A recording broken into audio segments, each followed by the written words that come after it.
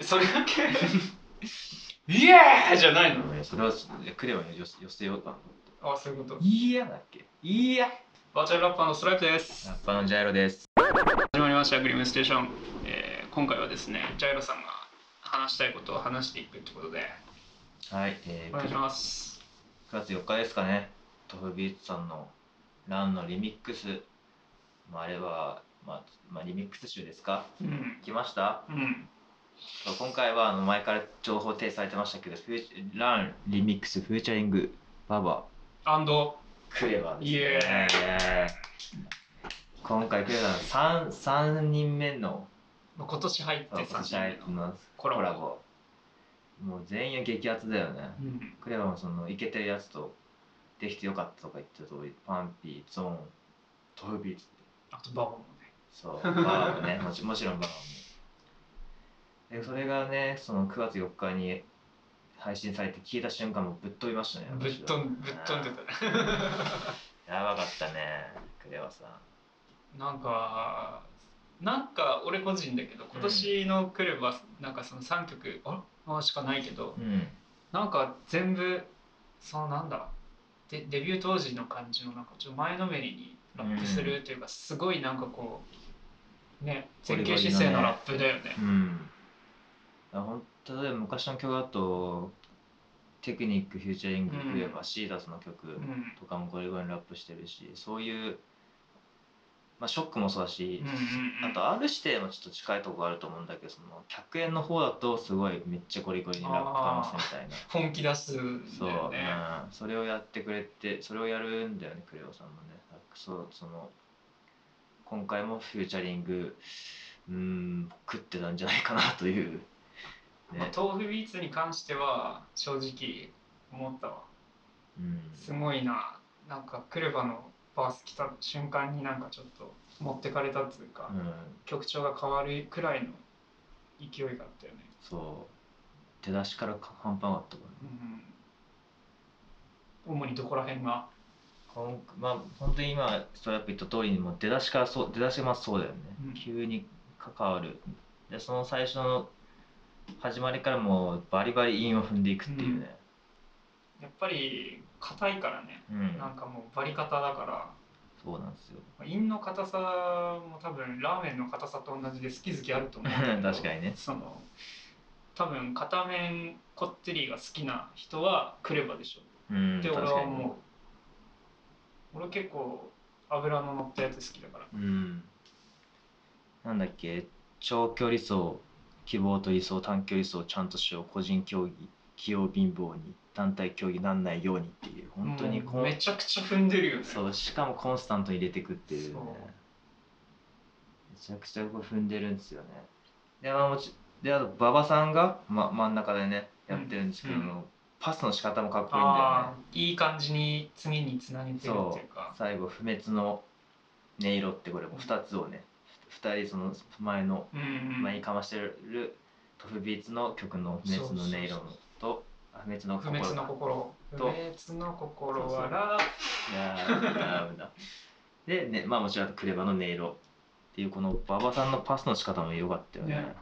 前者が不滅の心の不滅トフビーツで、次が音色を歌ってるクレバだから不滅の音色なんでしょ。そういうのね、なんかやっぱファンだからっていうか、なんかもう聞いてるからちゃんとできるみたいな、なんかリスペクトを込めてやる人もいるし、そういうのをなんていうんだろう、先人とかと曲やるときにさ、あえてやらない人もいるじゃん。そうだね。本当に馬場さんのリスペクト感が伝わってくる、歌詞だったり、あとなんだっけ、トフビーツに合わせた歌い方もしたの途中で、そういうので馬場さんもいいなって思いましたね。やっぱオートチューン使うアーティストがすごい多いじゃん、若手とかも。一概にそれ全部がダメとかそういうわけじゃないけど、やっぱりこの人たちのオートチューンかかった声ってやっぱもともと上手い人にオートチューンかけたったらもう上手いんだよね。そうだね。ごまかすための使い方じゃなくて、ちょっとこう一味加えるみたいな、ちょっと胡椒かけるみたいな、本当にスパイスみたいな感じでね。ずっとさトラップ流行ってて、なんかあっちのオートチューンがなんかシーンだのに立ってる感じがあったけど、トフさんのね彗星から日本はトフビーツだよね。そうあっちのオートチューンの方が正直好みだったね俺は。なんだっけ、最初アメリカでかけたの確かポストマローンらしいよ。あ、そうなんだ。って言われてるらしくて、その辺から2004年だっけか。あれじゃなかったっけ、フューチャーちょっとやばいな、あやふやだからあれだけど、誰かがよく書けるようになってから、その日本でも強要されたって、なんだっけな、ジブさんがなんか言った気がする、なんかね、でも、日本でかけてる人もまあ結構いたけど、クレバもそれこそかけてなかった。クレバもそうだね。ケロケロで。あとなんかクリスマスラップ、クリスマスからなんかやってるっていうのを誰か言ってましたね。ちょっとそれ俺のあれじゃないんで分かんないですけど、コメント欄とかで書いてありましたけど、キック自体からやってるっぽいっすよ、クレバは。まあそうだね、ケロケロもあれなんでしょう、あの時に本当はオートチューンがあったら使ってたみたいな。ああ、言ってたね、そういえば。だから先駆者でもあるオートチューンの先輩であるクレバを呼んだのと、若手のババを呼んだっていう。しかもババはなんか、これもちょっとコメント欄の YouTube のやつが MV 上がって、それも見てほしいですけどに書いてあったんだけど、トフビーツは29でバーは27みたいな、まあどっちも若いじゃんみたいな、でそれを食う大御所のラスボス感あるクレバっていう。本気だったね。すごいよ本当に。あそこまで存在感見せつけられると、ちょっとリミックスしようっていう気持ちが薄れるわ。そうね。彗星はね、2人で懐かしい、ね、昔やったんだけど、ランリミックスはやめとこうと。そうだね。まあ、トラックもないしな。そう。まあでも最近そのなんだ、裏方もやるし表でもやるっていう人とのコラボが、パンピーもそうじゃない。そうだね。PNP もね、なんかプロデューサーもしてるし、あれトフビーツもしてるもんね。そうだね、トフビーツの曲作れる人だし、なんだっけ、パンピーと夢追い人で言ってたけど、今回なんかそのクレバー、あの曲に関してはドラムを意識したとか言ってて、そうだね、声を楽器だと思ってそのビートのアプローチの仕方じゃないけど、その楽器になりきった歌い方みたいな、ああそういう風な声のなんていうんだ、考え方っていうか、声も音楽楽器の一つって捉えてやってるんだなっていうのはすごい勉強になったし。そうだね、なんかクレバさんのやつはなんか動画とかは見ちゃうとね、すごい勉強になるんです。今年は本当にパンピー、ゾーン、トフビーツ、もう一回ぐらい来てほしいなと思うけど、ね、誰かね。誰ですか次は。誰だろうね。若手？中堅かな。いや俺的には R 指定でやってほしいよ。 R 指定、まあ時期尚早だね。まあ早いんじゃないかな。やってほしいけどね、もちろん、やってほしいけど、もうちょっと先でもいいかなっていう。それこそクレバさん、なんだっけな、私はファンクラブに向けて言ってるやつだったと思うんだけど、その曲やりたい人でパンピーとあとコウか、あとサルも言ってたもん。そうかだっけ。そう、パンピーは確かあれかな、そのブログでムービーオンサンデー、あれ出た時に言ってて、そのコウが多分ファンクラブかな。あとインタビューとかでもコウやべえとか言ってたし、まあそこかなったらやばいよね。コウさんね、違うところでそう話したけどね、まあまあコラボこれからも楽しみだし、しかも9月8日にオンラインライブでクレバの日、そうクレバの日に今言った3人全員来ますから、それすごいよね。あと例のごとく三浦大知と宮城だっけ。そうだからレイニーダンスであれ聴けるよ。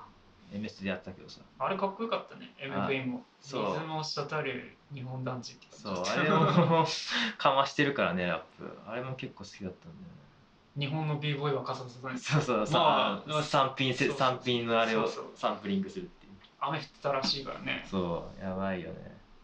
あの歌が出て、まあクレバ好きな b ボーイが一斉に風邪ひいたとかひかないっていう都市伝説あるらしいですよ本当に。やばいっすね。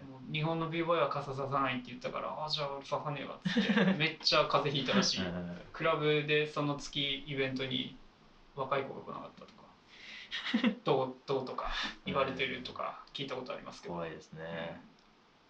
そのぐらいやっぱ影響力あるね、言霊にね力があるっていうか。本当にね、だから俺らもねそういう風な歌詞でこう影響させたい。歌詞もそうだし、本当に単純にラップやべえって言われたいっすよね。だって山形だとなんだ何する、今だと梨うまいっすね。刈谷梨だからほら日本の b ボーイは梨をもぐとか言ったらみんながもげ出すみたいなそういうのやっぱまあ別に例えだけど、ね、いいよね。そういう影響力を行使してめっちゃ募金するとか日本の b ボーイはめっちゃ募金するみたいな何でも b ボーイつけりゃいいのかって言われそうだけど、そういう影響力っていうか大事持ちたいなっていう、まあ、そのぐらいすごい人ですね。本当だね。他に何かあります？クレバー。クレバーさんはまあいっぱいあるけど、まあ今回そのね客演の話ですから、まあこんぐらいにしておきますか。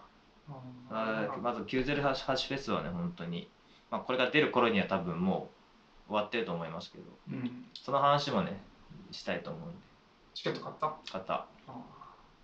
その話もしようかなと思います。本当にあえて俺見ないっていう選択肢でいく俺は見たいから見ようと思うけどいやいや別にちょっとお互い見てしっかり語りましょうよ。あれだよね。だって俺らがさ2人で初めて行ったライブって実はクレフェスじゃない？ 2014 年か。日本武道館の。そう言っちゃうよね。そうだ。で9月6日にヒルクライムだった。そうなんだよね。あれ7日じゃなかった？そう7日8日の3日間やったんだよね。じゃあ7、8の2日間 2days の 2days だっけ。そうクレバーの一人武道館。そう一人の時行ったんだね。そう変身ベルトみたいなやつそうあれ覚えてるわ。全部一人であって、そうコアなファンだと行きたい方の、あっちの方。俺確かその時908が入社日だったの覚えてる？なんか、転職して2社目中途採用で入る会社の最初が入社初日が9月8日でクレバの日で9月で6日に東京の、ヒルクライム初の武道館徳さんを見て、次の日ジャイロと一緒にクレフェス行って、そうだね、そのまま夜行バスで帰って入社式行ってめちゃくちゃ俺 b ボーイじゃん超ヒップホップじゃんバカハードじゃんやば。まあそんな思い出があるね、クレバの年に一度のクレバの日。音楽の祭り、ぜひ見てほしいですね。あの人 DJ すごかったよね最初。そう DJ できるからね。なんだっけ、クレバっていう歌詞が入る曲ばっかり流すで、そこで止めてつなげるみたいな。そうトラックも俺、DJ も俺、ラップも俺ですから。全部俺まあそんな感じだね。本当にやばいよ、90フェスは。毎回アーティストいろんな人来て、その初期の2012年の時には iRep とか、ダボタンなっけ、そうプロップスもやったし、それ以来のラッパー祭りかなと思って、今回。ラップ好きは見た方がいいんじゃないですかね。